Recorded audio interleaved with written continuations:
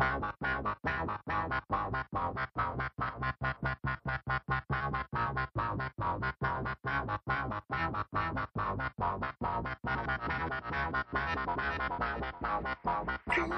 called me up, said, Walrus, can you write my theme song to my new podcast?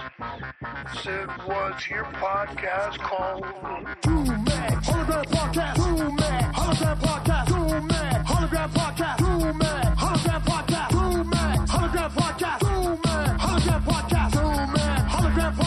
Podcast, Max Hologram Podcast, Max Hologram Podcast, Max Hologram Podcast.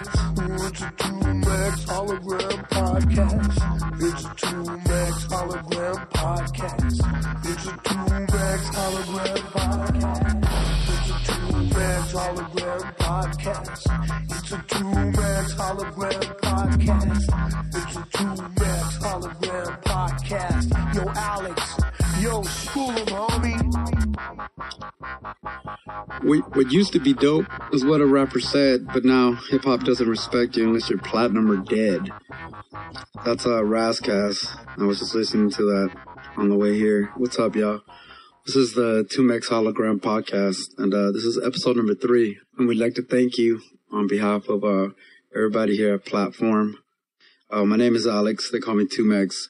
We're just really, this is episode 3 of my podcast, and this is the one actually where we're really gonna really just start. I'm gonna really start going off. Like, this is it, man. I'm not holding anything back.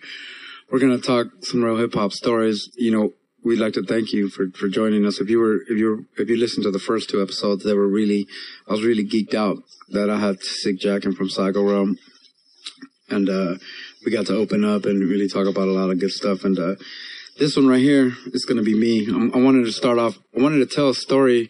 It's like these 2 intertwining stories, and it's about lyricism and hip hop and stuff like that. I'm gonna tell you the story that leads to the other story. This Friday I was in Modesto, California, and I got to play a show with the legendary Casual from Hieroglyphics. And man, it was dope. You know what I'm saying? There was some real hip hop fans out there. You know, getting it. I'm a big fan of Casual from Hiero, and you know, he's such a dope MC. If you guys know anything about, you know, real lyricism, like the rap god, you know what I'm saying? I like that he calls himself Casual, the rap god, cause he really is a rap god. He really is an incredible MC. I mean, you know, one thing is lyricism. One thing is putting out rap songs and selling them. One thing is being on the radio. One thing is being popular. One thing is being platinum. And another thing is being a rap monster, like really being a hip hop, just like a KRS-One. You know what I mean? There's not a lot of KRS-Ones out there. You know what I'm saying? And a guy like Casual is a rap god. I mean, he's a monster. If you could listen to his old work, you know what I'm saying? And it was cool for me, man. I'm a fan. You know, I got to geek out and kick it with the G and see him play. And he did some of my favorite songs, man. He did. I mean, if you've ever heard That's How It Was and That's How It Is, I mean, that's just like, you know, I write raps and when niggas bite, I clap. Cause this shit sound better now. You done let me down. Cause I thought it would be dope. But instead, your shit is dead. It gets fed to the alligators lurking in the moat. Peep what I wrote. You bit so hard, I thought the shit was a quote. But still I'm acting, you know, man, just kill it, right? Easily. And when you feel the pressure bust, MCs will be tangling each other trying to wreck shit. When I exit, the way I rap shit is not unexpected. I mean, he's just fucking hard. Anyway, he even did I Didn't Mean To. You ever heard that song, I Didn't Mean To? Which is like the classic, I'm a pimp. I didn't mean to. It wasn't my fault that your girl got caught. I mean, that was like, you know what I'm saying? That's some pimp lyrics, like a pimp. You know what I'm saying? How does that go? Alright, I might have had a little glare when I stared at your hoe, but I didn't know she was like that. She stared right back, but niggas was warning me that she was coming on to me. I react like a Mac, do I have to just to test her? Cause I'm no jester, I suggest her, and her friends be outie. You know, like a song about that. It's your lady's fault for him cheating, for your lady cheating on you. It's kind of dope. But anyway, Casual's awesome. But anyway, I was up there, and shout out to my homie Cobalt for bringing me out there. And you know, after the show, you know, there's some G's out there. You know, a lot of fans, they don't know what's up, and a lot of kids are on new stuff, and you know, don't really know the history. You know, I'm 40 years old now. You can't really expect someone that's 22, you can't really expect them to have listened to De La Soul is Dead. You know what I mean? You can't hold those standards to, we're to all the people that are really real hip hop soldiers and are, what's up with Karis One and Eric B and Rakim and Slick Rick and the Beastie Boys and the LL Cool J and all the things from the golden era and before and after. We can't expect a 20-year-old to can't be mad at him because he doesn't know who Razzcast is. You know what I'm saying? Even though Razzcast is one of the G's and you should know. You know what I mean? But anyway, long story short, 2 years ago, I went out to Modesto and played a show with Pigeon John and Sunspot Jones. And this whole story revolves around Raka Ara Science from the Dilated Peoples. Okay? Raka Ara Science from the Dilated Peoples. Besides being my homie, besides being a great MC, I've known him since I was a teenager. Raka always brings me clothes. Like, Raka always brings me shoes. Raka be coming to the house. He'll bring me 4 pairs of shoes. Raka probably gets like 80 pairs of shoes for free a year. But me and him happen to be the same shoe size. So for the last 5 or 6 years, Raka's always bringing me shoes. Like, hey, you want these shoes? This and that, this and that, this and that. Not that I don't get my own clothes, but, I do. But he brings me stuff. Anyway, long story short, 4 to 5 years ago, he brought me this sweater.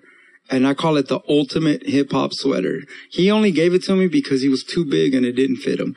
And because it was from Japan. But let me tell you about this sweater. It was a black hoodie, right? And it had all gold embossment, right?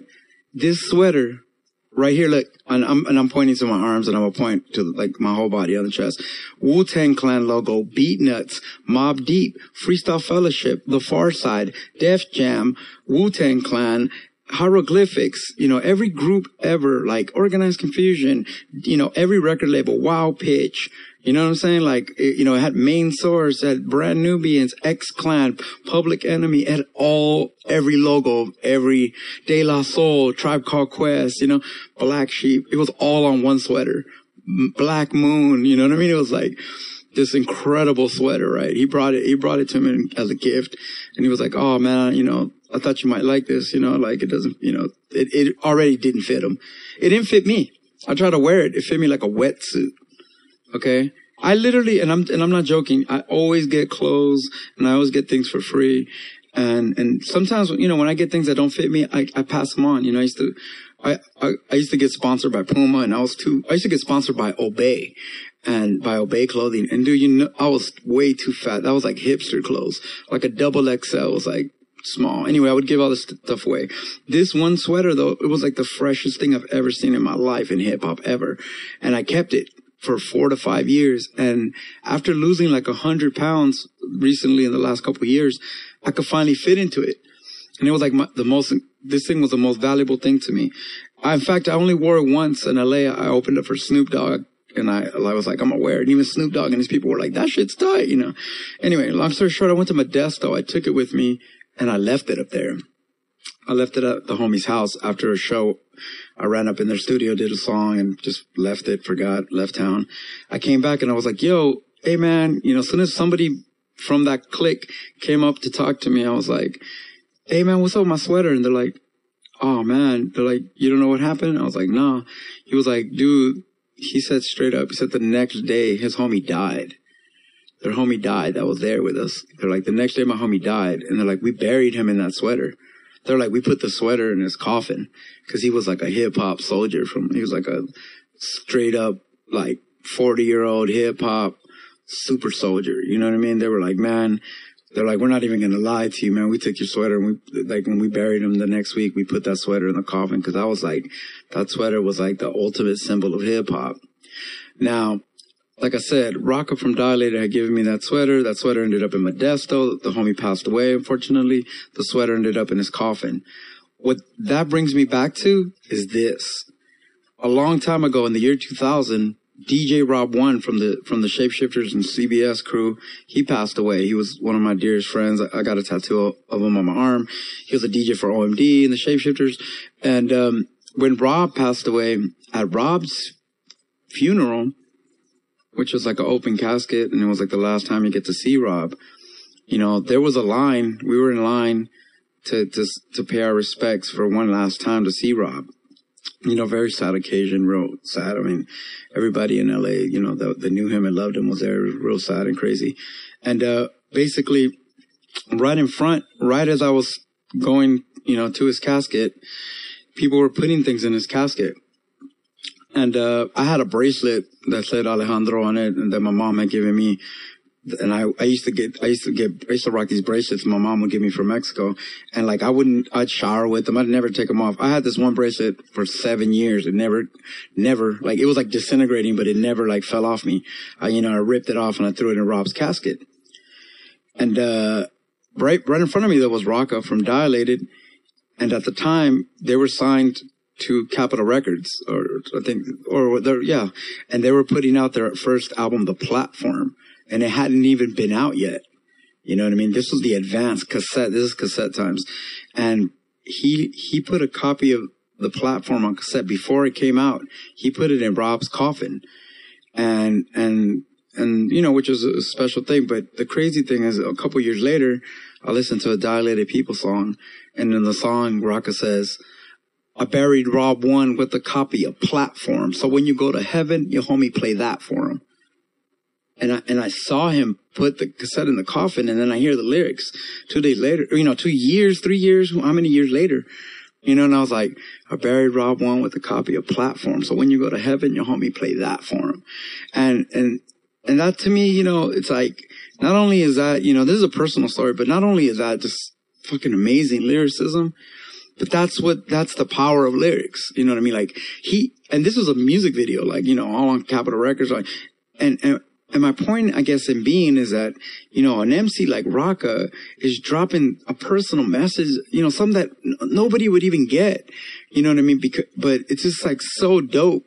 And that's strong, that to me is the power of all music. It doesn't even have to be hip hop, but, that's just a story I'm telling you that I saw that just honestly, like, when I think of lyricism, that's lyricism to me, that's like the dopest shit I've ever fucking heard. So when I hear, when a lot of the stuff that's out right now, or, people play me stuff, or they're like, oh, you're hating on this and that and that. It's not even that I'm hating, because I'm never hating on anybody getting a check. I'm never hating on anybody making money. I wish all people that do music get paid. But it's just like, I'm just kind of like, man, tell me something deep, like blow, you know what I'm saying? And for me, this is just me. That's what I'm about. So a lot of times other shit like that just bores the shit out of me, because shit doesn't, you know what I mean? Like, I want shit to, like, I want to hear a song. I was just listening to Elvis Costello on the way over here and some other music, and I just like, I want people to blow me away with their lyrics, I'm going to take a hit of this. Hold on a second. We'll continue this.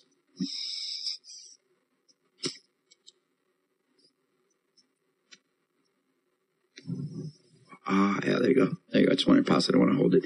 But, anyway, that story, to me, and then even like I said, on the way home and on the way here to do this podcast, I was listening to some Razzcast, and he said, hip hop used to be about what an MC said. Now you ain't respected unless you're platinum or dead. And, I feel that's true. You know what I mean? I feel like they really, when I listen to music now, I understand about being hot. I understand about artists that have momentum, and you be like, it's their year. People are always in my ear like, oh, it's Schoolboy Q right now. He's the man, or, something's the man, or Action Bronson, or something's the man. And I'm like, Macklemore, you know what I mean? All that kind of stuff. And I understand, like, and I'm not hating on cats, you know what I mean? But it's just like, for me, I'm into that kind of hip hop. I'm just into that hip hop where people, every opportunity that they get to be in front of a camera, in front of an audience, they're spitting for dear life. You know what I mean? And I just come from a time where that's what I'm about. And that's what I'm about. You know what I mean? I'm going to die broke, man. I have no concept. I have no desire for money. I have no desire to have anything, man. That's why I don't have anything, because I don't even have a desire to have anything, man. But so for me, I already know the way I am, and I understand about making money and paying bills and all that shit. But dude, to me, I'm just one of the people that, I'd rather just die broke, fresh to death. You know what I mean? And that's the way I approach the music that I listen to. And on this show, I want to celebrate, groups and artists that make the kind of music that I like. You know, I want to talk about real rap. You know, Karis One, man, for everything that people want to say about him, Karis want to serve the shit out of you at the drop of a hat. He'll fucking, you know what I'm saying? And, you know, there's just a lot of lyricists out there that are just amazing. And I don't think that the financial status, I don't think people thinking you're hot and all that kind of shit like that, I don't think that really ever equals being dope. You know, being dope and being rich don't equate, and they never have. You know, making art and selling, the selling of music and the creation of art, they never really went hand in hand. You know what I mean? Sometimes it works, and they both pimp each other out at times. Being dope, you can pimp out making money off being dope, and if you're something that's about making money, you can sometimes, you know, pimp out being dope. You know what I mean? Sometimes you can, you know what I mean? I'm happy when I watch, you know, I was watching the Grammys, and, you know, when you see Stevie Wonder in Chicago and all these incredible artists, like when you see Chicago and they have to come out with Robin Thicke, it's like, man, that's fucking Chicago, homie. Like, Chicago doesn't need Robin Thicke to crutch them up or like to fucking click up with them for a younger audience. You know what I mean? If you're 20 and you don't know who Chicago is, or you hear that and it's outdated, then fuck it. That's just you. You don't have to, like, Chicago doesn't have to click up with Robin Thicke, you know? One of the ones that I thought was real interesting, cause I think they're both dope, obviously, was Paul McCartney and the Foo Fighters won an award for some song they did together. And I was like, man, that's cool. But it's like, it was like Paul McCartney had to be, you know, it's like, we're going to click you with the Foo Fighters, and that's going to, you know, keep you, you know, relevant, you know, like Stevie Wonder having to kick it with Daft Punk and all that kind of stuff. It's like Stevie Wonder's doper than Daft Punk. So it's like, what, you know what I mean? It's like, but, you know, you got to like click Stevie Wonder up with Daft Punk, cause it'll be like, is that the only way, you know? Just because Stevie Wonder's a little long in the tooth. You know what I mean? Like, I love the way society, once you become like 30 years old, society deems you not relevant artistically. And you know, remember how I think the last episode we were talking about how women actresses were always like, once they got to be like 30, 35, they felt like the career was over, because once they started looking old, they couldn't play like dope roles and shit like that. Anyway, I'm going off on a tangent, but yeah, I just wanted that story I really wanted to tell, cause I've been thinking about it all weekend, and I thought it was a dope, hip hop story, and I thought it was kind of relevant to the stuff we were doing. Anyway, we can go back to the Grammys for a minute. I was watching the Grammys, and yeah, I mean, I don't know, like, it's like, you know, I don't know, man, it's like new music and I don't know, man, I don't know how to explain it, but it's nothing to be mad at, you know what I'm saying? I'm not going to get mad. I mean, I think from a hip hop standpoint, I don't know. I think when I was watching, like, who won the award? Macklemore won Best New Artist or Best Rapper. I was just like, and I'm not dissing the homie, because the homie has actually been here in this house with the homies Gray Skull. So it's like, and I've seen the dude for years. I've played with him and all stuff like that. I'm not dissing him. I'm not really like knowing what's up with the new record or not, but I don't know, man. I don't know, man, like hip hop artist of the year, all that kind of stuff. As I get older, I'm just kind of like fading off of that, man. I understand what it feels like to be an old person shaking your finger like, oh, back in my day. You know, I'll give you another example. De La Soul, because we're talking about things that are dope. De La Soul has a song called, Millie Pulled the Pistol on Santa Claus. You ever heard that song? And, that's a song about them having a little homegirl named Millie, who's her stepdad is the Santa Claus at Macy's, and he's also molesting her. And the songs, you know, like about them talking about, yeah, you know, your dad's super cool, and then her trying to get a gun. She, you know, there's a point in the song where she calls him and says, you know, can you get a gun? And he's like, what do you need one for? And she's like, I want my dad to catch one. And, you know, and then, you know, this and that. And they don't believe her. They're like, look, man, you're tripping, and your dad didn't touch you. And basically at the end of the song, she gets a gun and she goes to Macy's, and he's dressed as the Santa Claus there, and she like pulls a gun on him and kills him. And sounds like a deep song, sounds kind of dark and depressing, but man, in a 4-minute song, De La Soul, who can easily make a song like, you know, any little jibber jabber, put your hands in the air and shake it and all that shit, like, whatever. You know, that's the kind of music I like. You know, and if you're going to be someone that's going to follow this 2Mex Hologram podcast and listen to the few songs that we play every podcast and listen to where I'm coming from, I just want to establish to you where the fuck I'm coming from. I'm about really, really dope lyrics, man. I celebrate the real East Coast hip hop that came out. You know, Slick Rick, the storytelling abilities that a Slick Rick used to convey, man. Like, I don't know, man. Public Enemy and their politicalness, you know, X-Clan and their politicalness, De La Soul and their just psychedelic, you know. I don't know if you know too much about De La, but De La used to actually speak their own language. You know that, right? De La was like, De La was just talking the Daisy Age, and you know who does that a lot too is Camp Lo. I don't know if you ever heard Camp Lo, but Camp Lo is like, I was lucky enough to spend a day with Camp Lo one time, and even amongst themselves, they just talk in code, they're just talking like some kind of weird code. I thought that shit was dope, you know. You know, it just says weird. I mean, listen to a Camp Lo record, you know, spreading Mazzola between the thighs of my Villanova. Like, they're talking, but it's like almost like they're talking to themselves. And then you have to figure it out. De La Soul, you know, the Daisy Age, you know, come on, let's baseball. You know, they have this one song where they're like, come on, everybody, do the baseball, the swing and locate. And like, it took me a couple of years to realize that they're talking about fucking. You know, the swing and locate, swing your dick and locate, you know, the baseball, the bat, you know, bat and, you know, all this kind of shit. And it was just like, you know, buddy, you know, my buddy's body, you know, all this kind of stuff. And it was just like, it was really dope, you know, when you hear something and it kind of like just pushes your mind a little bit deeper. But with all that being said, man, you know, I'm somebody that rides the bus. And I'm somebody that walks in the streets of LA still to this day. And I'll be at the bus stop, man. And like, you know, some little 8-year-old girl's bumping the new Drake or whatever.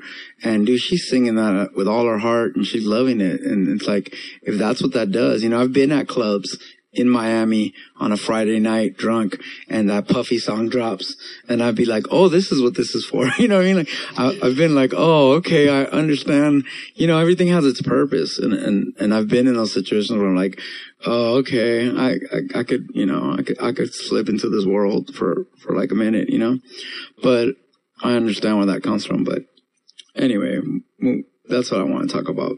But I got some people on Instagram that I was telling them that I was going to do a show about lyricism.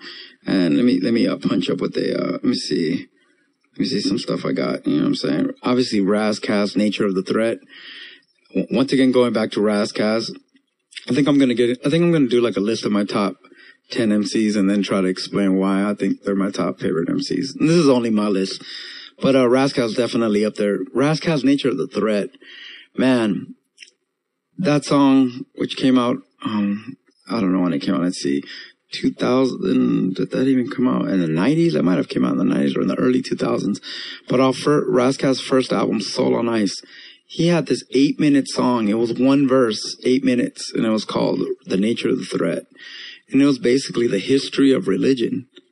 And it was just like, you know, to think that a song, you know, once again, you know, you're listening to hip hop. Ha ha, I'm fresh. Ha, my dick's big. Ha, we're paid. Ha, we got nice cars. We got shit you don't got.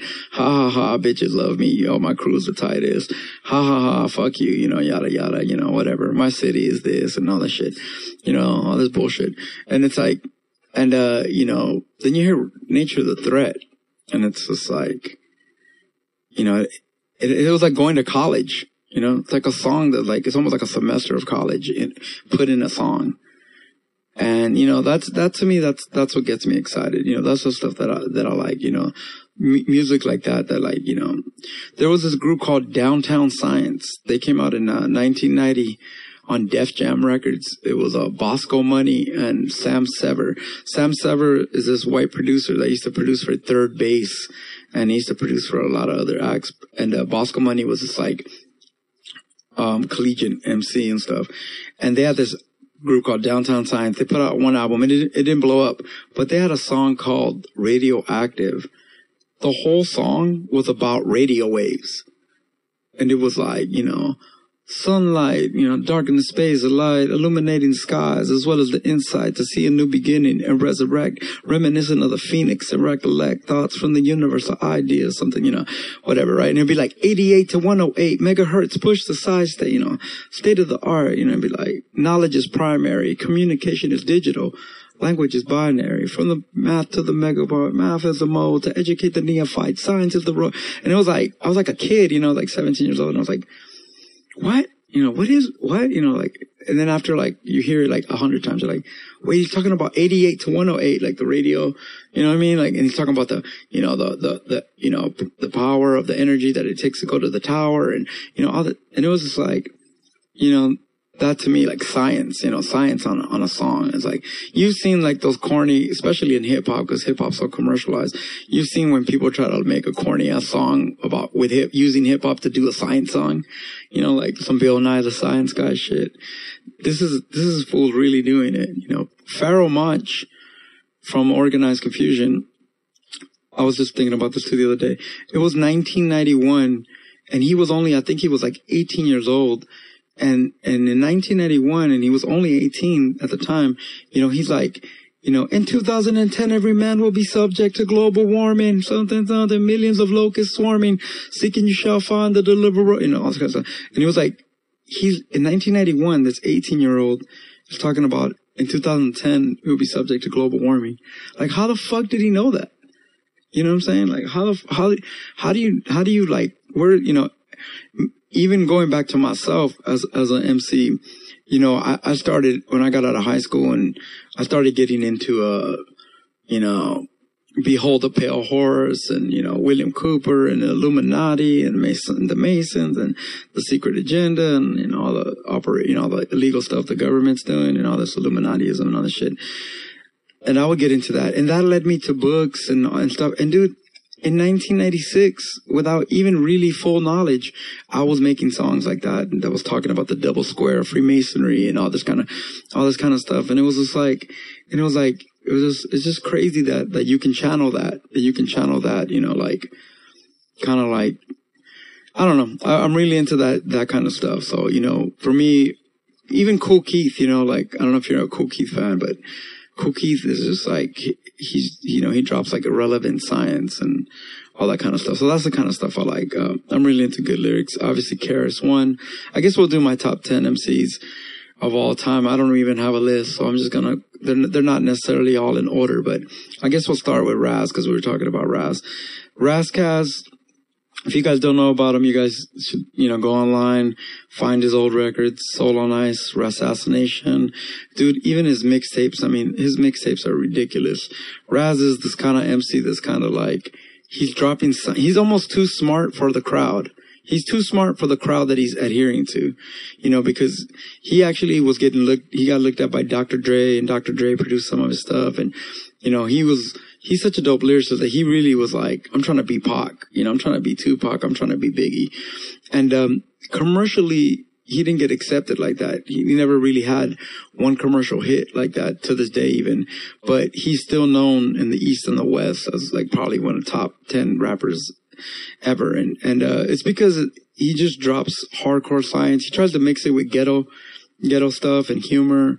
But, man, I recommend Nature of the Threat. You know what? We get to play some songs on the show, right? We're going to plug in Nature of the Threat at some point in the show. And, you guys need to check that out. You know what I'm saying? In fact, I think we'll use that as a break right now to put that on. So boom, Razkaz, Nature of the Threat. You can thank me after you hear the song. Let freedom ring with a buckshot, but not just yet. First, we need to truly understand the nature of the threat. And a pale man walks in the threshold of darkness. Roughly 20,000 years ago, the first humans evolved with the phenotypical trait. Genetic recessive, blue eyes, blonde hair, and white skin. Albinism apparently was a sin to the original man. African, so the mutants traveled north of the equator. Go Europeans later, the first race haters. So is the devil's alpha to the beta. Cause history's best qualified to teach one. Quoting German philosopher Schopenhauer, every white man is a faded or a bleached one. Migration created further mutation. Genetic drifts, evolution through recombination. Adaptation to the climate. As the Caucasus mountain man reverted to that of a primate. Savage Neanderthals until the late Paleolithic age. That's when the black Grimaldi man came. With the symbol of the dragon, fire and art. Cheque paintings in France and Spain to the Venus of Willendorf. Around 2000 BC, southern Russians migrate in small units. Those who travel west populated Europe. Those who went east settled in Iran, known as Aryans. 1500 BC, some crossed the Khyber Pass into India and created Hinduism. The first caste system, the origins of racism. A white dot on the forehead meant to leap. The black dot defeat, untrustable, untouchables. They wrote the Holy Vedas in Sanskrit. That's the language that created Greek, German, Latin, and English. Now the Minoans around 2000 BC starts on the island of Crete in the Aegean Sea. The Greek culture begins Western civilization, but Western civilization means white domination. Mycenaeans learned from Kemet called Egypt and Greek. It existed since at least 3000 BC, creating geometry and astronomy. This knowledge influenced Plato, Socrates, and Hippocrates. Cause Imhotep, the real father of medicine, was worshipped in Greece and Rome in the form of a black African. The word Africa comes from the Greek Afrik, meaning without code. The word philosophy means love of knowledge, stole from the first man. Greek power expands. The first Greek fraternities banned. The word gymnasium is Greek for... All right, y'all. Well, thanks for coming back. I hope you enjoyed that. That was Razzcast, Nature of the Thread. One of the dopest songs. I guess I'm impromptu going through some top 10 MCs. I guess at 10 I had Razzcast, even though he's probably higher. But before that, another dude I was talking about was Pharoah Monch. I don't know if you like Pharoah Monch. You know, he's most famous for his dun dun dun dun. Get the fuck up. Dun dun dun dun. Get the fuck up. Dude, there's so much more to him than that. You know what I'm saying? That's a dope song though too. Sampling the Godzilla. That shit is dope. But him and this other dude named Prince Poe were part of a group called Organized Confusion. And in 1991, I believe, on Hollywood Basic, which is actually a label funded by Disney. So it's pretty funny that Disney actually funded one of the most prolific, you know, all this. If you're a Disney basher and you're like, fuck Disney, fuck Mickey Mouse, Disney put Pharoah Monch out. You know what I'm saying? So Mickey Mouse had something to do with raps, you know, like, wake up to the mathematics of an erratic rap, rejuvenated around the solical, automatic, poetical, medical medicine. You know, I could do that Organized Confusion album in my sleep, man. Their stuff was super deep. Let me see. They used to be like, you know, what they used to be like, I am one who is one with all things, thus the orthodox I am, the paradox I am, the equinox extending my hand to the measure of the followers of the ways, something. And there must be more ways, and so I play with rhythms. You know, I don't know. It's so dope, dude. So dope. This shit is dope. But anyway, their debut album, which is called Organized Confusion, you should definitely check that out. It's a fucking classic. They have a song called Releasing Hypnotical Gases, which is considered one of the top 10 most difficult rap pieces ever, right up there with Freestyle Fellowship and things like that. And that album for me changed my life. I remember reading the source, and the source just saying, "Oh, buy this album, Organized Confusion is dope," and I just went straight to the record store and bought the cassette, if not stole it, and then listened to it, and it changed my life, man. That album was really dope. To me, Organized Confusion is kind of a prelude to Outkast. It kind of has this Outkast vibe, not as Southern, obviously. Outkast got that Southern swag, but Organized was from New York. But to me, it just, as far as like lyrical advancement, you could kind of say that Pharoah Monch, that you could say that Andre 3000 is kind of like a Pharoah Monch, and Prince Paul was like Big Boy. You know what I mean? Like they worked that dynamic really, really good. They were really into styles, which is one of the reasons I was really into them on their second album. This is actually the 20-year anniversary of Stress, the Extinction Agenda, which is that was their only kind of like hit. I guess they had a song called Stress. Crush, kill, destroy, stress. Crush, kill, destroy, stress. That song, you know, that was dope. And that album has great songs on it. And, so, you know, subsequently, Organized Confusion is one of the groups that influenced me, along with Freestyle Fellowship and all that. And, I guess we'll go from Pharoah Monch to, Freestyle Fellowship. I guess I'm going to have to put them as a whole, you know, just to like You know, it's easy to be like Micah 9, you know, whatever, but I'll just, number 8, let's just say Freestyle Fellowship as a whole. Micah 9, just an incredible jazz rapper. I mean, you know what I'm saying? Just like this, just like super deep thinking, free flowing, kind of like a Jimi Hendrix with his mouth kind of dude. AC Alone, you know, AC Alone is probably like, there's a huge AC Alone poster in my room right now. So AC Alone's actually my favorite. And, his writing is really, really dope. I suggest people, if they've ever listened to All Balls Don't Bounce, pick up the All Balls Don't Bounce album, or, you know what I'm saying? Even when he was like 16, 17, he just had rhymes that were just like out of control. I mean, you know, I'm so dope that, Francis Ford Coppola wanted to make a movie about my style. I mean, he just, you know, his stuff was really, really like AC, the Guidelines. There's a song called Guidelines. It's probably top 10, one of my top 10 favorite rap songs of all time. AC Alone's The Guidelines. But Freestyle Fellowship in their first album, To Whom It May Concern, was a groundbreaking kind of jazz progressive hip hop record that kind of like opened doors for them that led them to be signed to Island Records and put out their major album debut, which is called Inner City Griots, which once again was kind of like a groundbreaking record. It didn't really sell. And I guess that's the whole topic that we're talking about, is art being fresh and art selling. You know, is one more important than the other? Is like, you know, I know people like my father who think being platinum and being rich that's really the only sign of success. You know, like, you know what I mean? I remember my dad always playing me Jay-Z, you know, Big Pimping, and being like, well, this is what you're doing, right? You're doing rap music. You should be doing this.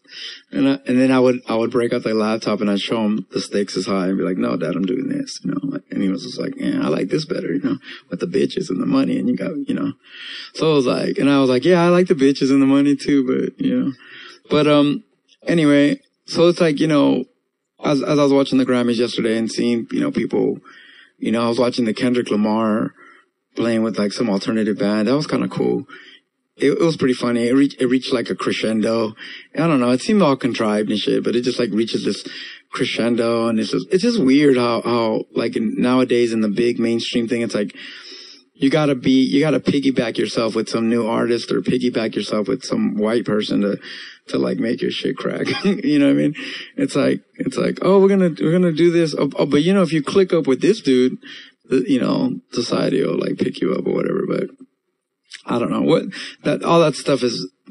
We'll have another show entitled "Mediocre White Rappers and Why America Loves Them." That'll be a future podcast. You guys hold on to that. We'll get deep into that one pretty soon. But anyway, going back to my top 10, Freestyle Fellowship. Like I said, if you ever get a chance, I know we live in a world where there's no fucking record stores anywhere. And the whole, you know, nobody buys anything. So you pretty much either have to find that rare record store that still carries shit and still cares about things, or, you know, you go online, I guess. And even though a lot of old things aren't up online, but I'm sure you can steal them and find them. There's always a purist out there that does you the favor of putting your, you know, as much as I love my fans, and I gotta respect them, you know, that there's always a fan out there that like puts everything you've ever made up on the internet for free.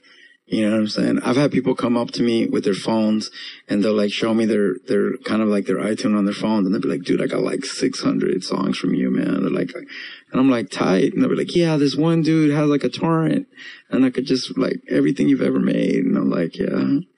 You know what I mean? Like, you're like, you can't be mad, because as long as they have it and they're enjoying it, you can only be happy about it. But anyway, going back to Freestyle Fellowship, Inner City Griots was their first major album. Bullies on the Block. They just have those records are just classic. And then they kind of broke up for a while. They actually had a Shaka Doom, they had a record called Shaka Doom, which was really dope too, produced by OD and DJ Nobody. And then they had Temptations, which is more kind of a West Coast sounding album produced by Joe Lembeck. And then, they had their last record that they just put out a couple years ago, which is really dope too. But subsequently, Micah 9 has put out a lot of records on his own. AC Alone, he's put out about 7 to 9 records on his own. Self Jupiter, he's in a group called the Cleaners. Self Jupiter and the other homie, Kenny Siegel. They're called The Cleaners. They have a record on Project Blow Records. You might want to check that out. He's dope as fuck. I mean, South Jupiter's like really dope. And then Peace, P-E-A-C-E, who's put out a couple records. He's the one member that, I mean, he's a brilliant freestyler. He's someone that has also been in this house. And, man, he's played me, just him being at the house. He played me this one song called In and Out, and he performed it for me. He actually put the music on and sat here, and I sat here on this couch like I am now, and he performed it for me, and it was called In and Out. And it was a song about him not only being at In-N-Out Burgers and buying food for his kids, but it was also about him selling drugs in the bathroom of In-N-Out. And it was like the metaphor. It was like the metaphor. And he was like, lettuce, pickles, fries, something, something. And he was like, in and out the game, and then the rhyme, he's like talking about how his family's sitting outside, and he's like at In-N-Out, and like, you know, he's getting them food and having a good time. Then he has to go in the bathroom and sell dope. You know what I'm saying? Like, yeah, and it's like in and out. I'm in and out the game, in and out. And it's like, you know what I mean? These are songs, you know, that I've heard that I don't even know if anybody has them or heard them. You know, it's like, that to me, you know, once again, going back to lyricism, it's just like, and these are my personal experiences. You know, everybody's got their favorites, everybody in different cities all over the world. You know, you're going to be like, that's the beauty of hip hop. You know, people are going to be like, man, in my city, this one dude, he never really made it, but he's amazing. That's exactly what the fuck I'm talking about. That's the kind of shit I celebrate and love. But anyway, Peace, that was him. He's got a lot of great songs. So Freestyle Fellowship. Let's say number 7 would be Pasta News, going back to De La Soul. I'm keeping everything tied into what we've been talking about. De La Soul, man, 3 Feet High and Rising. I mean, Prince, Ball, and De La Soul, they're just, I mean, that record was probably the most sampled. You can't even make records like that anymore because you can't sample 250 songs. You know what I mean? Like, we don't live in a world where you can just sample things like that. But that album was amazing. It was a breakthrough in kind of like psychedelic funk, you know, just soul. I mean, you know, Prince Paul, his ear for soul samples and, you know, sampling the Turtles and all this kind of stuff. De La Soul's, and then the way that they would rhyme, man, they were just so different. Like I said, they spoke in a code, and their music was about, you know, their music was just, it just came at you right off the top from an intelligent base, you know, right out the platform. You know, this website, you know, it's called Platform Collection, and it's like the platform that they even brought this at you with, like, just, you know, right off the top, they're telling you right off the first song on the first album, they're letting you know that they're fucking smarter than you, or that if you got to get your mental game up to fuck with them, you know. And so to me, De La Soul is Dead, which is their second album, to me was a masterpiece. Top 3 records in life. You know, people are always asking me, what do you listen to, Max? De La Soul is Dead is what I listen to. That album was amazing. After their first album, Tommy Boy Records, you know, they had one hit single called Say No Go, where they sampled Hall & Oates, you know. You got my body, now you want my soul. Can't say none of that. Tell them what to say, Mace. Say no go, right? It was like their like little hit. Me, Myself, and I was a hit too. But Tommy Boy wanted them to do another, like, they wanted that catchy shit. You know, they were like, we need another fast little catchy song. And De La Soul was like, no. And Tommy Boy was like, yeah, man, we need that little, you know, kind of on some Dave Chappelle shit, like, where Dave Chappelle, you know, moved out. You know how the whole story about Dave Chappelle, where he canceled the show because he didn't like the way the network was pushing him. It was kind of like that with De La Soul, where they were like, fuck Tommy Boy and our record people. They want this commercial bullshit. So what did they do? At the height of their fame, they fucking killed their whole vibe. They killed the Daisy Age. The cover of their album, the shit was called De La Soul is Dead. All of a sudden, everything went from being yellow and all colorful and flowery to black and white. And the cover of the album was a dead flower pot. Like fuck you to the record label. You know what I mean? Like, De La Soul is Dead. Fuck you. You know what I mean? Like, that was just, to me, I was like, even at 17, 18 years old, I was like, wow, okay. I was dope. You know, like, And it was dope, dude. The first song on the album, Oodles of O's, it's like 4 minutes of everything they rapped with O, you know. Then I want the hoes and I want the dough. I mean, it was like 4 minutes of like, kids try to play macho, you know. Kids don't hit the flow, you know, with the dough. Afro, with a man commando, charging out the tunnel like a Reggie Rhino. I mean, it was like 4 minutes of, they're like painters, you know, they're modern day like Van Gogh, you know, I mean, the people, they're painting, they're like Picassos, you know what I'm saying? The records were dope, you know. That album, once again, with the Millie Pulled the Pistol on Santa Claus. They have another song too. Their hit single, or their first single on that album was called Ring, Ring, Ring. And it was an answering machine. You know that, right? You know that one, right? Hey, how you doing? Sorry you can't get through. Dude, it was about them. That song was about them being like, hey, now that we're famous, everybody's giving us their demo and everybody thinks that we can put them on a record label. And the whole song is about dissing, you know, all these weird people coming up to them like, hey man, can you play my demo? And it was so dope, dude. So dope. And in fact, this was kind of brilliant from them, from Tommy Boy. Actually, when that album came out, De La Soul made special, answering machine messages for certain people in the industry. For like the radio people and people that were really artsy, or like people that were like the head of radio stations and all this stuff. If you were like, let's say you were the Baker Boys at Power 106, De La Soul would be like, hey, how you doing? You know, Nick V is not, like they would customize answering machine messages. Cause my homie B Plus, famous hip hop photographer and writer, he had one and he was like, yeah, dude, if you know, certain people are getting one. And it was so hard. Imagine you had like a De La Soul. You know, it kind of takes me back to my custom songs, to the things that I do right now where I make custom songs. After we finish the top 10, I'm gonna tell you why I do the custom songs and the whole story behind that. Cause I'll tell you how that started. That started at a car show. I'm gonna tell you how brilliant, how I stole that idea. But anyway, De La Soul, all De La Soul albums are fucking dope. Honestly, after, not even Balloon Mind State, after The Stakes Is High, for some reason, I kind of lost interest in them for a second. But even all the records after, The Grind Date, all their stuff like that is amazing, man. Their stuff is, I mean, De La Soul is like amazing, dude. I mean, you can talk about A Tribe Called Quest. I mean, Tribe Called Quest is equally as amazing, and they've got an incredible feel, and they're big. De La Soul was like, just even with the Tribe Called Quest, a Tribe Called Quest is probably a little more commercially viable, you know, and it had some soul.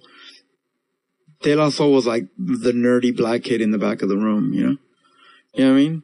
De La Soul was like the nerdy kid in the back of the room who, even though he was only 12, he's already spent like 3 summers in Paris.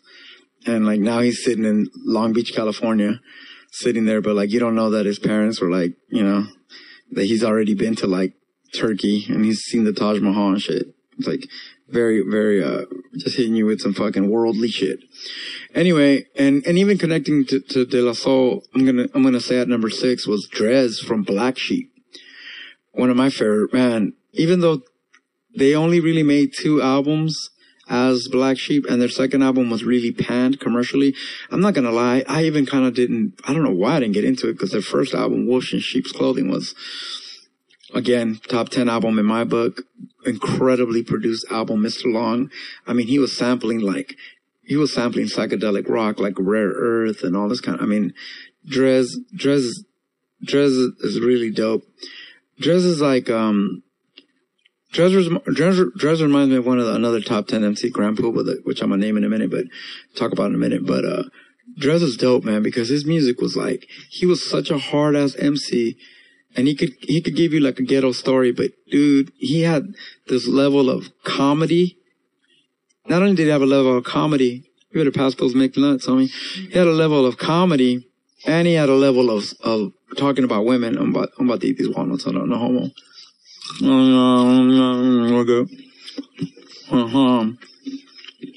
Okay. I can't pass a tin of cashews in front of me without. That's blasphemy, fool. Anyway, I buy those all the time. Those are the cheap ones that are $3.49, huh? I buy those all the time, man. When you buy mixed nuts, man, don't spend $7. You can get the same shit. Anyway, but shout out to Kroger for their cheap peanut in fucking Harvest. But anyway, Dress from Black Sheep, Wolf in Sheep's Clothing. I mean, besides, you know, you can get with this, you can get with that. That shit was cool, but nah, man. He had some fucking songs, dude. Holes We Know. If you know that song, Holes We Know, where he's talking about how he just picked up a girl and he had sex with her, and then he bought her a hot dog, and then that's all he'll buy her. And after he buys it, he basically picks up on a girl, bones her. Then after he bones her, he buys her a hot dog. And then as they're eating the hot dog, he's like, I gotta go. I ain't got no time for you. And he leaves her. And then he clicks up with his homie and they talk about the different holes. And they talk about the different holes they know. Like, they talk about different races. So they'll be like, what kind of holes you know? He's like, red dot special holes. That's an Indian girl. Like pork fried rice holes. I was like, Asian girl. You know, like, I like them Goya holes, you know. And then it'd be like, milky holes. He's like, I like the milky holes. And then they'd be like, you know which holes I like the best? Them half and half holes. And like, which were girls that were half black, half white. So, you know, I thought that was hilarious. But that album, but he's just a really dope lyricist. He had a really dope comedic vibe, but yet he was really intelligent. And he really knew how to rap about women, which is something that's always dope in my book. So I'm gonna give Drez number 6. You guys can write me after you hear this and just tell me how I'm all wrong and everything. My top 10 is horrible. Anyway, number 5, fuck it. Let's go to the real G. Talking about stories is Slick Rick. Slick Rick, man. The Great Adventures of Slick Rick. Yeah, man, that album, that's another record that I think when it came out in 88 or 89 changed my life. The dynamic, you know, not in the hood, of course, on K-Day and on the radio, Children's Stories was the song, obviously, you know, such a dope song. I mean, just a classic. But then he had songs like Teenage Love, which was like this slow grinding, you know what I'm saying? Precious times, hoping they won't end. Tell your mother about your lover or so, your best friend. You're mighty proud while you're holding your hands, girl. Yeah, that's my woman, and girl, yeah, that's my man. You know, this and that. And it's like, and he starts talking about a relationship, and he starts talking about how, you know, then the relationship goes bad. You know, it's like, you know, you finally something and you both let it. And if you ever let her make love to you, girl, you can't forget it. Sweetheart, you've been caught 'cause it'll spread around town faster than you thought. Then break up time and you receive the word. Yo, this is from the heart, so I know in my heart. It's kind of dope. He's like a modern day Oprah. He was like Oprah before Oprah came out. And he was like telling you about, you know, teenage love. It was dope. He had Hey Young World, which was a really dope song. The thing with Slick Rick is that he could be two people. You know, you guys know this from Mona Lisa and Hey Young World.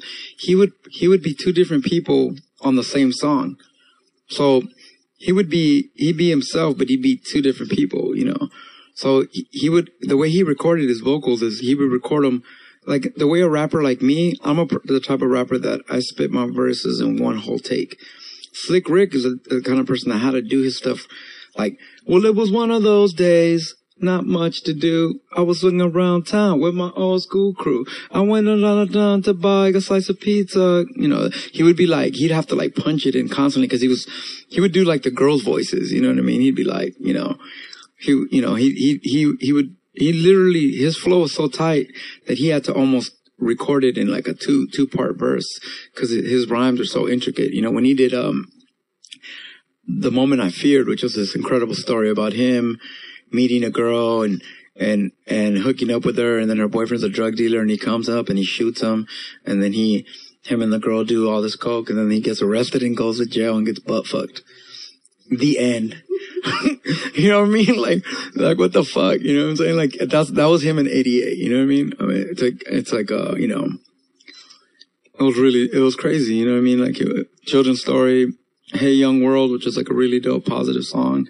It was just, dude, the fucking The Ruler's Back, which was this total, like, the real essence of a pimp, like, The Ruler's Back, you know, with his gold chains and all this shit. I remember him on MTV. I would watch these MTV raps. That's how old I am. I would watch these MTV rap commercials, and they would have some with Slick Rick.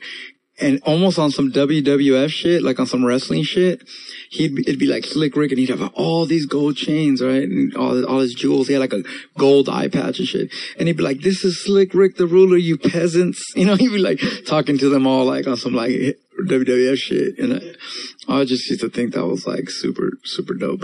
But his rhyming and his, I mean, he was I guess he's like a British citizen. He's like, you know, he's a black cat from New York, but he was also like a British citizen. So he had this kind of British swagger, you know what I mean?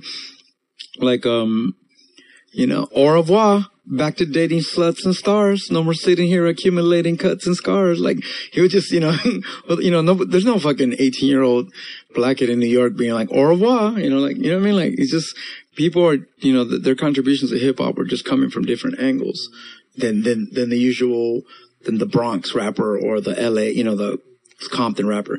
You know, so it was like Slick Rick was really, really like, you know, that first album was just, I mean, it was a masterpiece. Dude, treat him like a prostitute.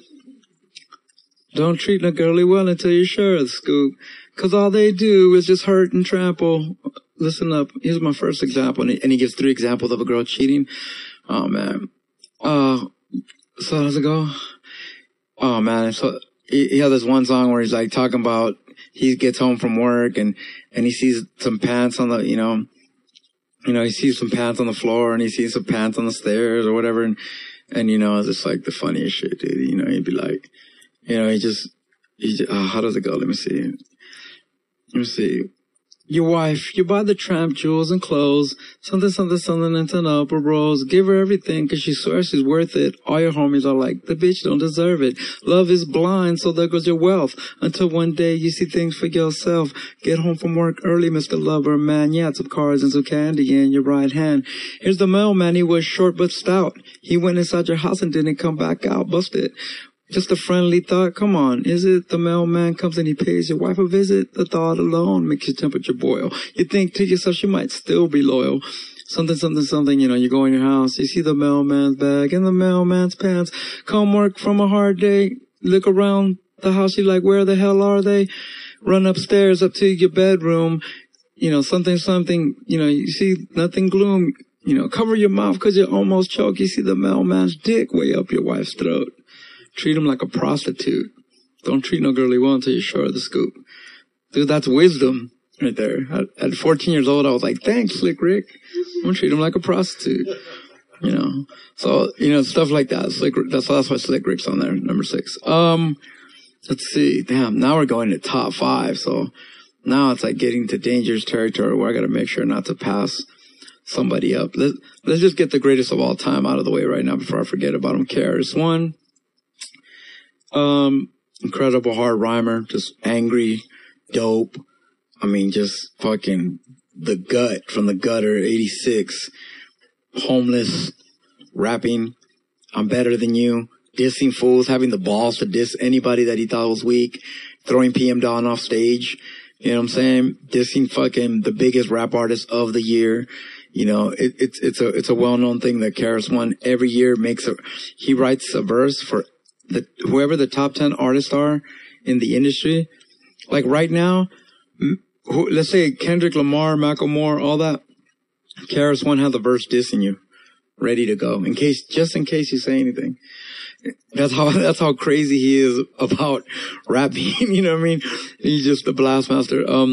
You know, his first album, Criminal Minded, It Takes a Nation, a Million. I mean, he's dropping political science. He's dropping black power, a la, you know, Malcolm X, Martin Luther King, you know, black empowerment. He's dropping science. He was the first person that I ever heard talk about being vegan. I mean, you know what I'm saying? He has a lot of veganism in his, you know, never eat pork or chicken in a battle, you know, this and that, you know. But, he drops a lot of science, man. He was always trying to bring the hip hop community together. You know, he was questioning religion.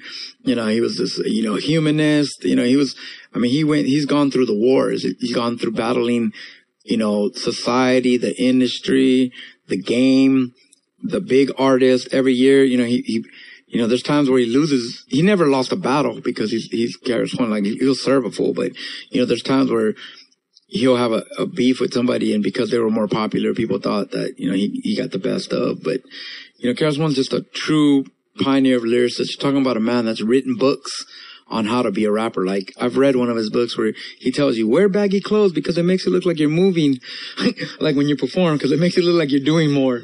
You know, like, he's like, pull on your shirt when you're rapping. Because, I mean, he just techniques of how to hold the microphone to you. I mean, he breaks it down to a science. He has the temple of hip hop. I mean, he's a purist. You know, he's the kind of person that I strive to be in hip hop. Like me on a way smaller level. KRS-One is the kind of person that I just always wanted to be like him. I just want to be dope. You know, unfortunately, I'm not concerned with being rich or being popular, but I always want to be dope.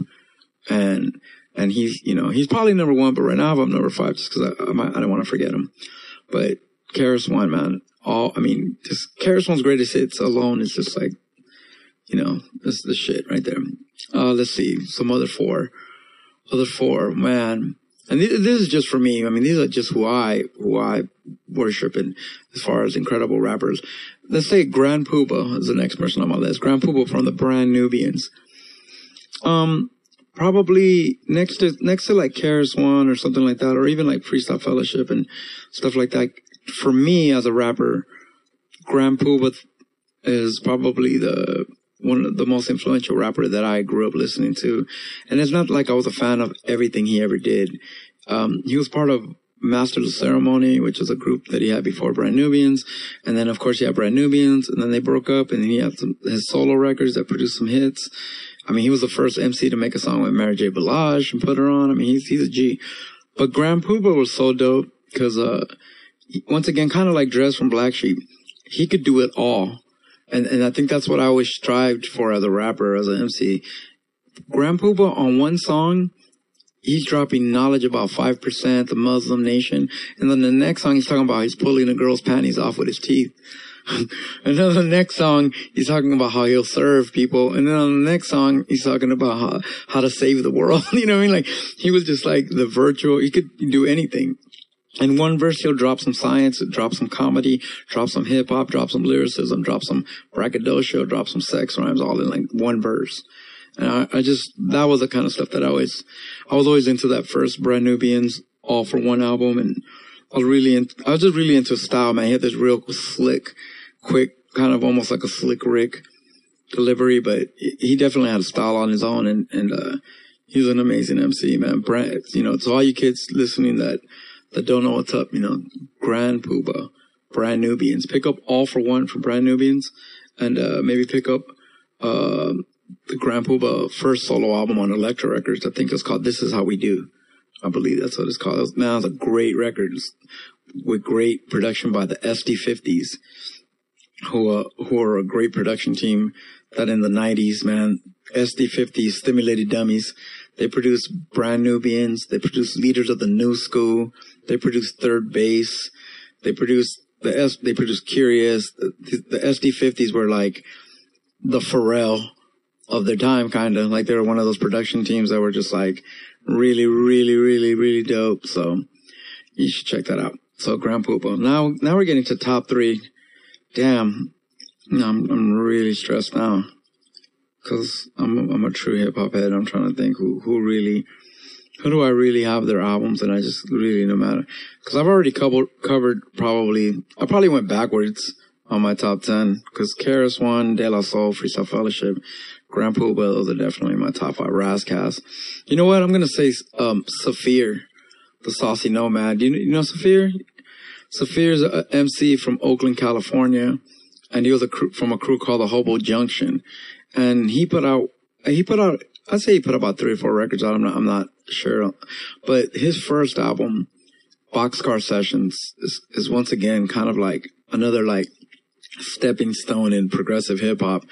As, it was like this kind of weird mix of like, it was like Bay Area, cause you know that Bay Area is going to have that bump. So it's going to have that bass in it, but it was like a weird mixture of Bay Area rap mixed with jazz progression raps. I mean, his single Light Sleeper wasn't even on beat.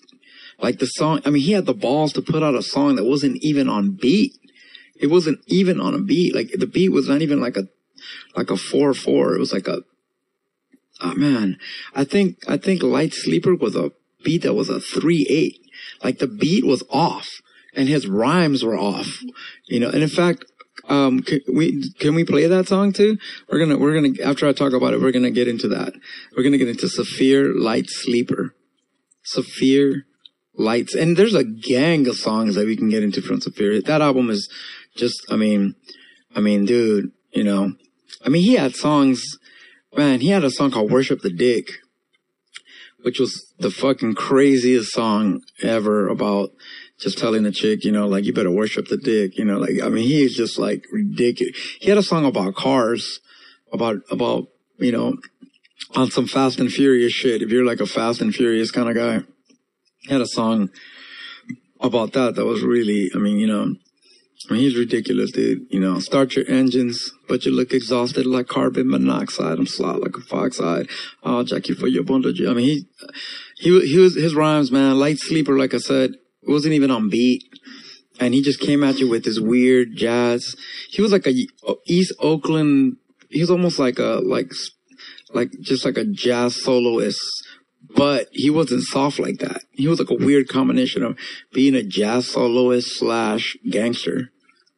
Kind of E40-ish, you know what I mean? Kind of like E40 in the way E40 really like, he definitely like, even, he was like 3 shades to the left of E40, but on that level. And, you guys should definitely check that out, man. Boxcar Sessions is one of the greatest progressive underground records ever.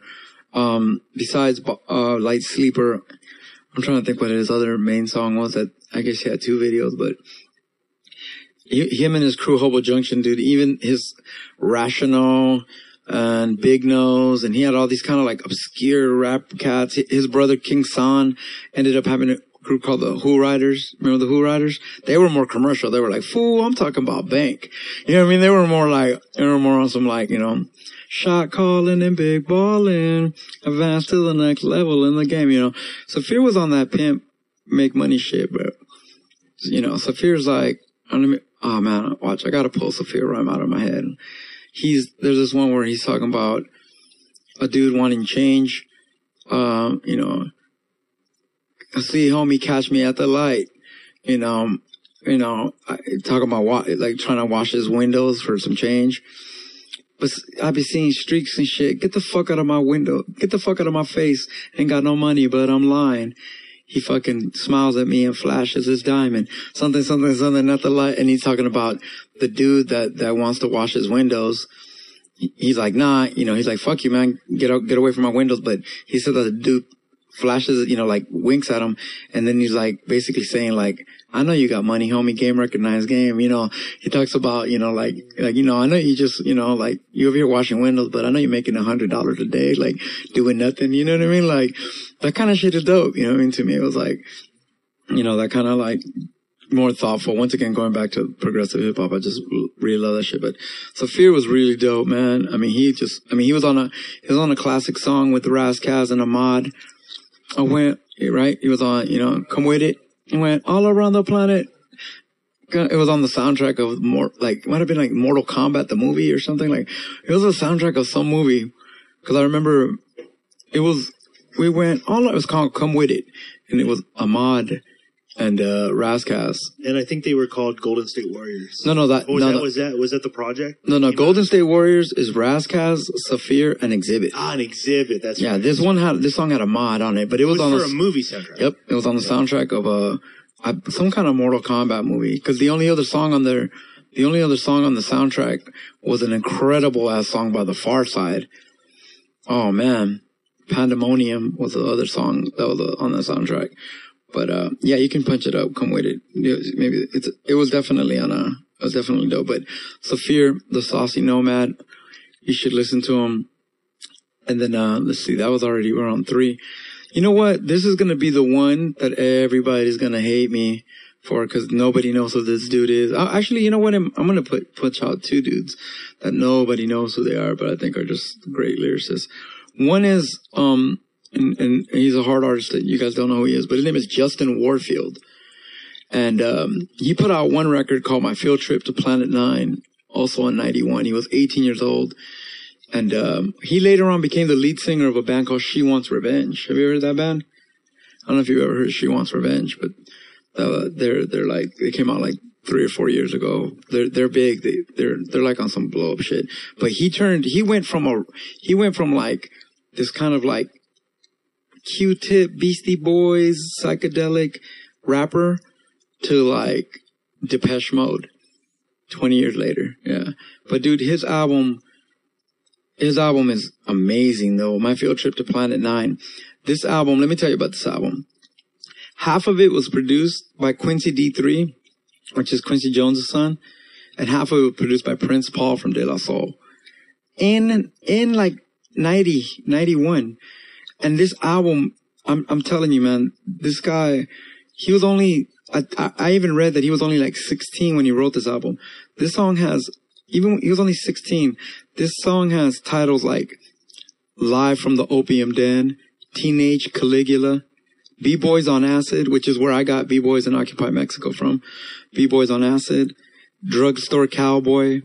I mean, this dude was like, you know, Thoughts in the Buttermilk. I mean, this dude was like 16 years old and he was like rapping like, just like, he just really deep. And it was like really like, you know, the thing with him when he, and this was on Warner Brothers too. The thing with him was that when he put out his record, unfortunately, his voice sounded like Q-Tip, right?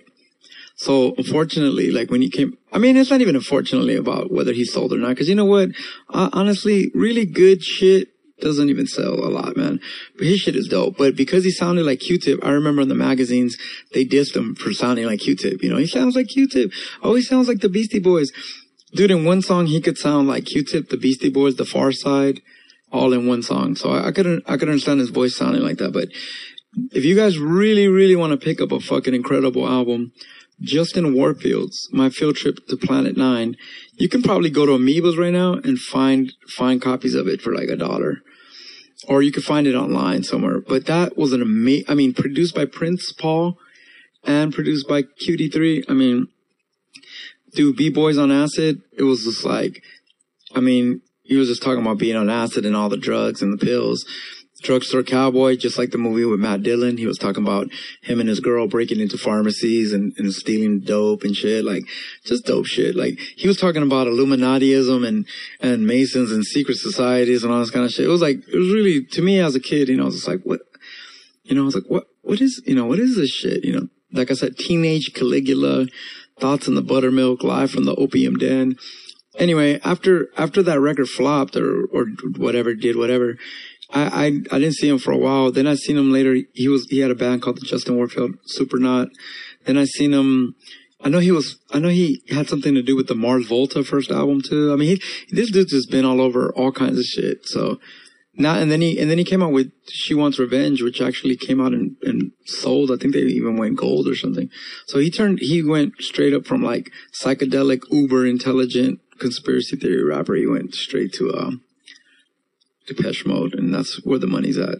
And so you gotta give him props for that. Anyway, I think we're down to 2. I'm trying to think. Let me see. Let me think of like somebody I just think is out of control. Let me think. Just somebody. Man, I want to go into favorites and just name a homie, but I'm just trying to think of somebody that in my life, really, I mean, it's easy to say Chuck D, you know what I'm saying?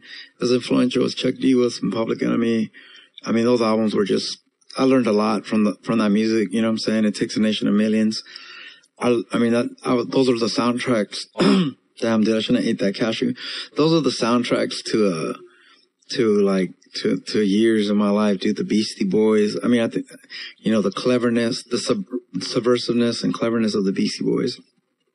Hold on, let me get some water, man. This is why people don't eat cashews and do radio shows. Hold on a second, let me drink some water.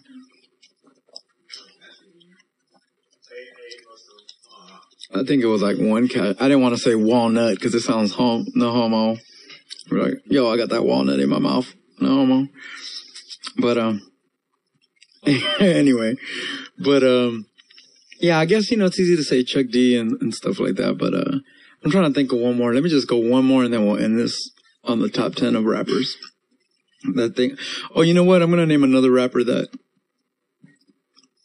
no one's ever heard of because I think he's dope. And this was a group also on Island Records around the time Freestyle Fellowship came out. They were called Funky Town Pros. And they put out one album that was called, God, even the album was, I couldn't understand why nobody bought it because who's gonna go to the store and be like, you have that album Reaching Assassination Level? Like, it was like some weird ass title, Reaching a New Level of Assassination. like some crazy shit. But, Funky Town Pros, Boy Wonder. He was really dope, man. He was a dope progressive rapper from LA.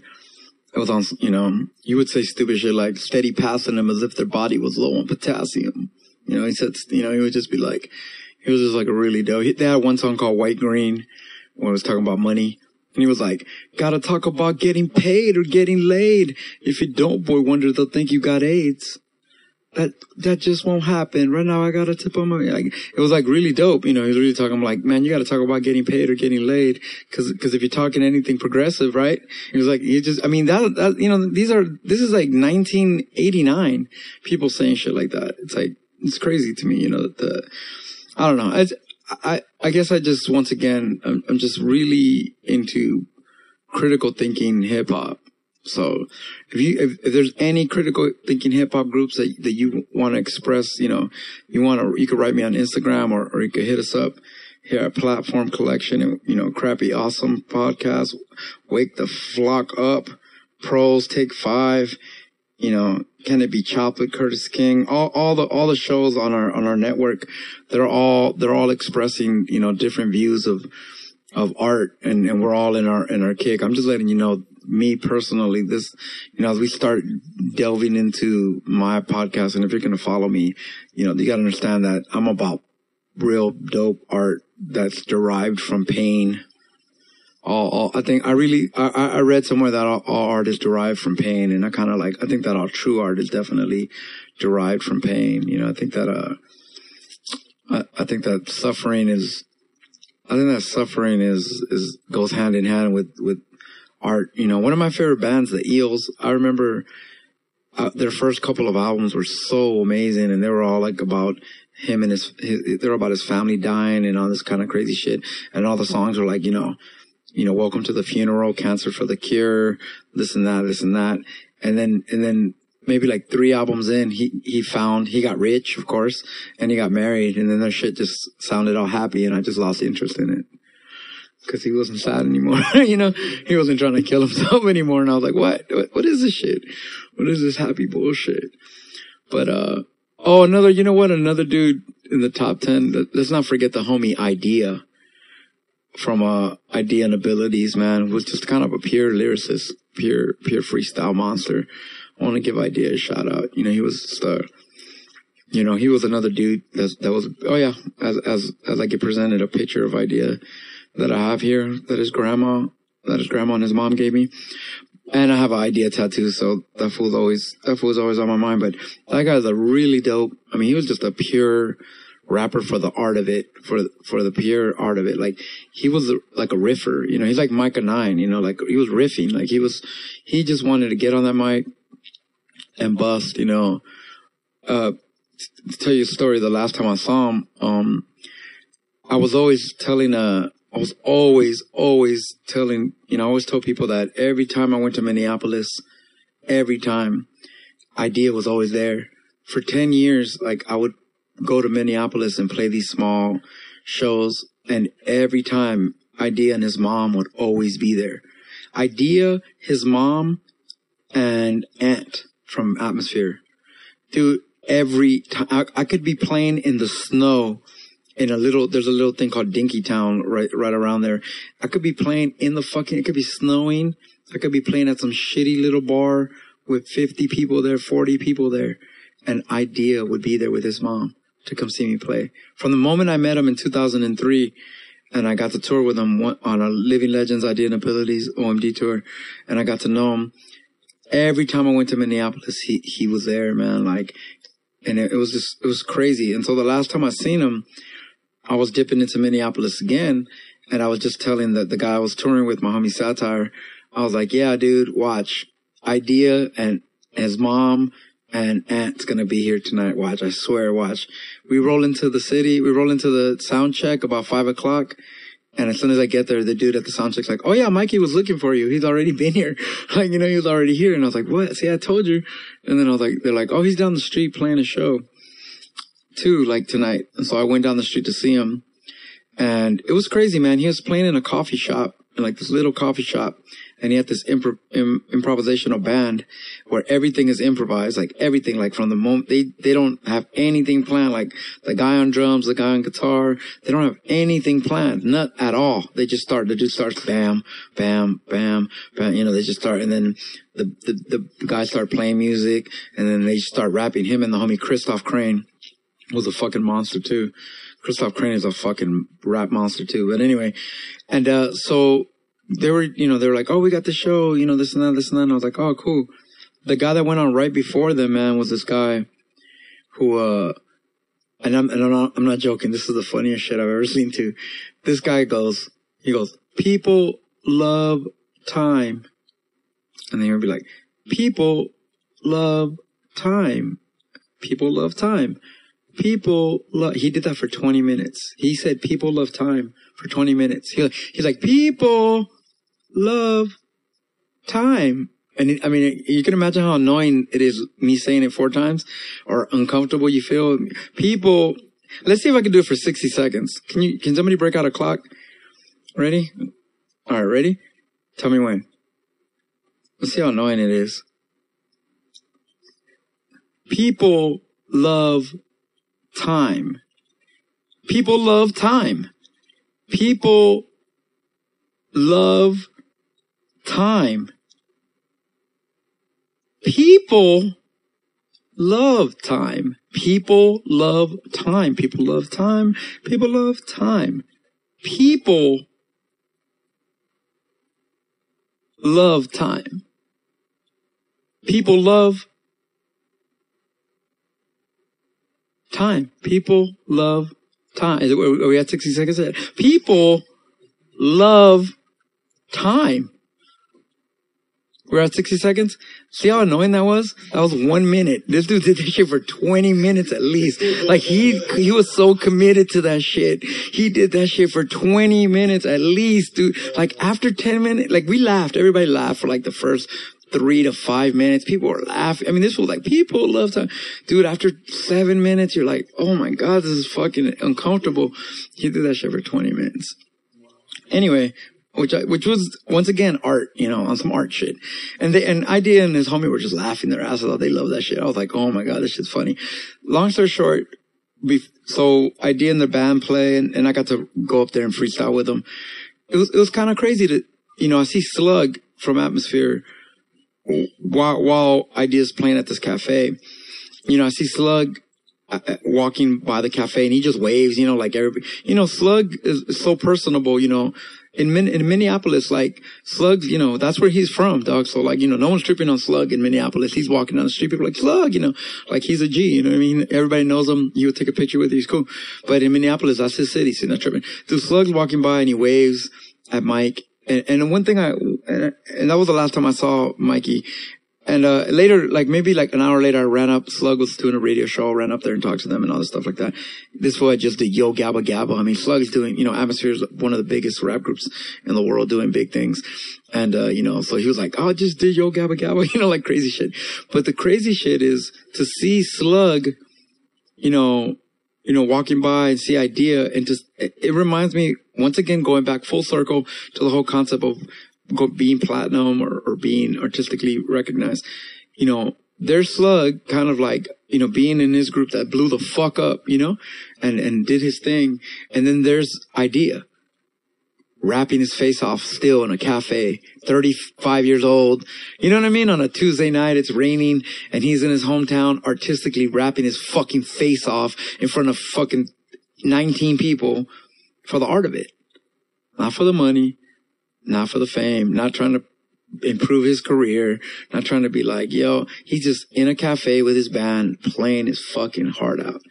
And that's the stuff that I gravitate towards, And that's the stuff that I love. That's the stuff that I see. And that's the stuff that in these podcasts from now on, those are stuff, the weird shit I'm going to talk about. So if you're a lover of, if you love Dark Leaf, if you love Downtown Science, if you love Justin Warfield, if you love Top Quality, if you love all these, all these underground groups, hit me up, man. Talk to me, show me, put me up on Serengeti, put me up on rappers that I've never heard of that are dope. And if I could listen to them and if they're dope, enlighten me. This whole world is full of music that's so dope of cats that I don't know who they are. I'm constantly someone's constantly being like, dude, you don't know this. You didn't know this. You didn't know this. You didn't know that. And every now and then I find, I'll listen to it and I'll just be the new fan of it. And it'll improve my life. It'll improve me because it'll bring me joy. It'll bring me complexity. It'll bring me joy. It'll bring me worldliness. It'll bring me, it'll bring me joy when I'm depressed. You know what I'm saying? Like I was just driving in my car out here caught up in traffic and I was just thinking to myself, God, I need some new CDs because like these 5 CDs that I have in my car, which each have like 20 songs, I'm just burnt on these 100 songs. So I've been listening to these 100 songs every day for like 2 years. Cause I will literally listen to a song every day for 3 years. I must have listened to this one Smiths album, Louder Than Bombs, every day for like 6 years. I don't know if you like the Smiths, but I like the Smiths. But you know what I'm saying? Like music really sticks to me and stuff like that. So yeah, man, that's the last time I seen Eyedea. Just to finish up that story. I don't know how long we've gone on this podcast, but we're good, right? So just to finish up on the story. So Eyedea, I get to play with them and freestyle with them and all this kind of stuff. And they're like, and the show's still going on and I'm basically have to go like, peace, I got to go to my show. So I go to my show. And then, they come join me later. So I go to my show and my show's like a battle, like a rap battle. And when Eyedea and his mom and everybody come in to the show, they see that there's like rap battles going on, but they're like those, they were like those grind time battles, you know what I mean? Those pre-written battles. And Eydea's like all faded, like, man, fuck all that pre-written shit, man. Y'all need to go off the top of the head. And everybody there is like all scared of him and shit, like, cause they know he'll serve the shit out of you. Going back to Karis one, he'll serve the shit out of you. Eyedea would serve the shit out of you if you fucking look at him wrong. And because he's a fucking monster, and it was like, I remember him just dissing the shit out of all that shit, all that grind time. Like, man, fuck that pre-written. And I was like, man, leave him alone. Like, relax. And it was just crazy because, yeah, that was the last time we kicked it. He was super faded. Luckily through this one girl, Taylor, we all got to take some pictures and I have a copy of that picture, but, we took some pictures and then, that was the last time I got to peep him out. But yeah, man, like he's definitely he was just a super MC. I'll give you another Eyedea story real quick. This was way back then too. This is like 2003 era too, where we were in the Bay. Me and my homie Riddler from CVE, we're in the Bay, and there was this one rapper. Oh man, he was down with Hobo Junction too. He was from a crew called Cytoplasm, Mike T, and he was a dope battle rapper. And he was like, man, we were going to San Jose to go see Eyedea and Abilities play with the Living Legends, and he was like, man, I'm gonna go battle that dude Eyedea. Like Eyedea doesn't even know who this guy is, okay? So I have no idea who this guy is. Mike T already is like, I'm gonna go battle this fool. I'm gonna fucking serve the shit out of this fool. Fuck this fool. We're like, all right, I want to see that. We're like, yeah, we're taking this fool to the battle. We're like, yeah, I want to see that. Are you going to serve Eyedea? We're like, fuck it. Yo, he wrote, we go out there, he rolls up on Eyedea like, what's up, man? Can we battle, man? And Eydea's like, just smiles at him. He's like, Eydea's like 18 years old, 19 years, like just smiling like, oh man, I'm just here to enjoy the show. The dude starts battling him. And Mike T was dope, man. And he was like, he had bars on him. And so he goes, I'm not joking, man. He kicks like a whole long verse serving Eyedea. And Eydea's like, okay, dude, Eyedea never even seen this guy. This guy already had Eyedea on his mind. Eyedea, within like 4 lines, had already served him. Like, he just was like, something. And then he just fucking, he was like, oh, within like 30 seconds, it was like, oh, it was a rap. Like, it was like, that dude's whole night was like, I'm gonna come and battle Eyedea. And as soon as Eyedea opened his mouth, it was over. You know what I mean? And it was, that's how dope he was, when it came to that battling shit. Another time on the tour, I remember another time on that one tour that I went on went with on him. Somebody wanted to battle him too. And OMD, my group, we were opening up. And so they were trying to battle us. We're over here trying to perform our set. And there's like a heckler and shit. And that dude just wanted Eyedea. He's like, bring Eyedea out here. I'm going to serve the shit out of him. Dude, Eyedea just served the shit out of him, dude. It was the most funny. He just didn't even, I mean, it's just ridiculous, man. Like, he was crazy, dude. I remember playing with Eyedea in Detroit, where Eminem's from, in 2003. And in his set, he would do that little, like, nowadays everybody like, he would do it like he was about to be Eminem. But then he would back up off it. That shit was pretty funny and shit. Like an Eyedea. But, yeah, dude, I've just seen a lot of dudes want to serve Eyedea and then just get highly disappointed. So that was pretty, but I have a lot of love for the brother, man. Like, he's a really good dude. And, yeah, man. So, yeah, man, I'm sitting here with a picture, I got to, well, let me just say this. I want to give a big ass shout out to the rhyme sayers. Cause, these guys are really, really classy. I'm going to break it down. When I heard that Eyedea had passed, obviously, I remember driving, I was on tour with Free Moral Agents, my homie's band, and we were in New York, or like in North Carolina, I think. We were in North Carolina playing some dead ass show on this tour.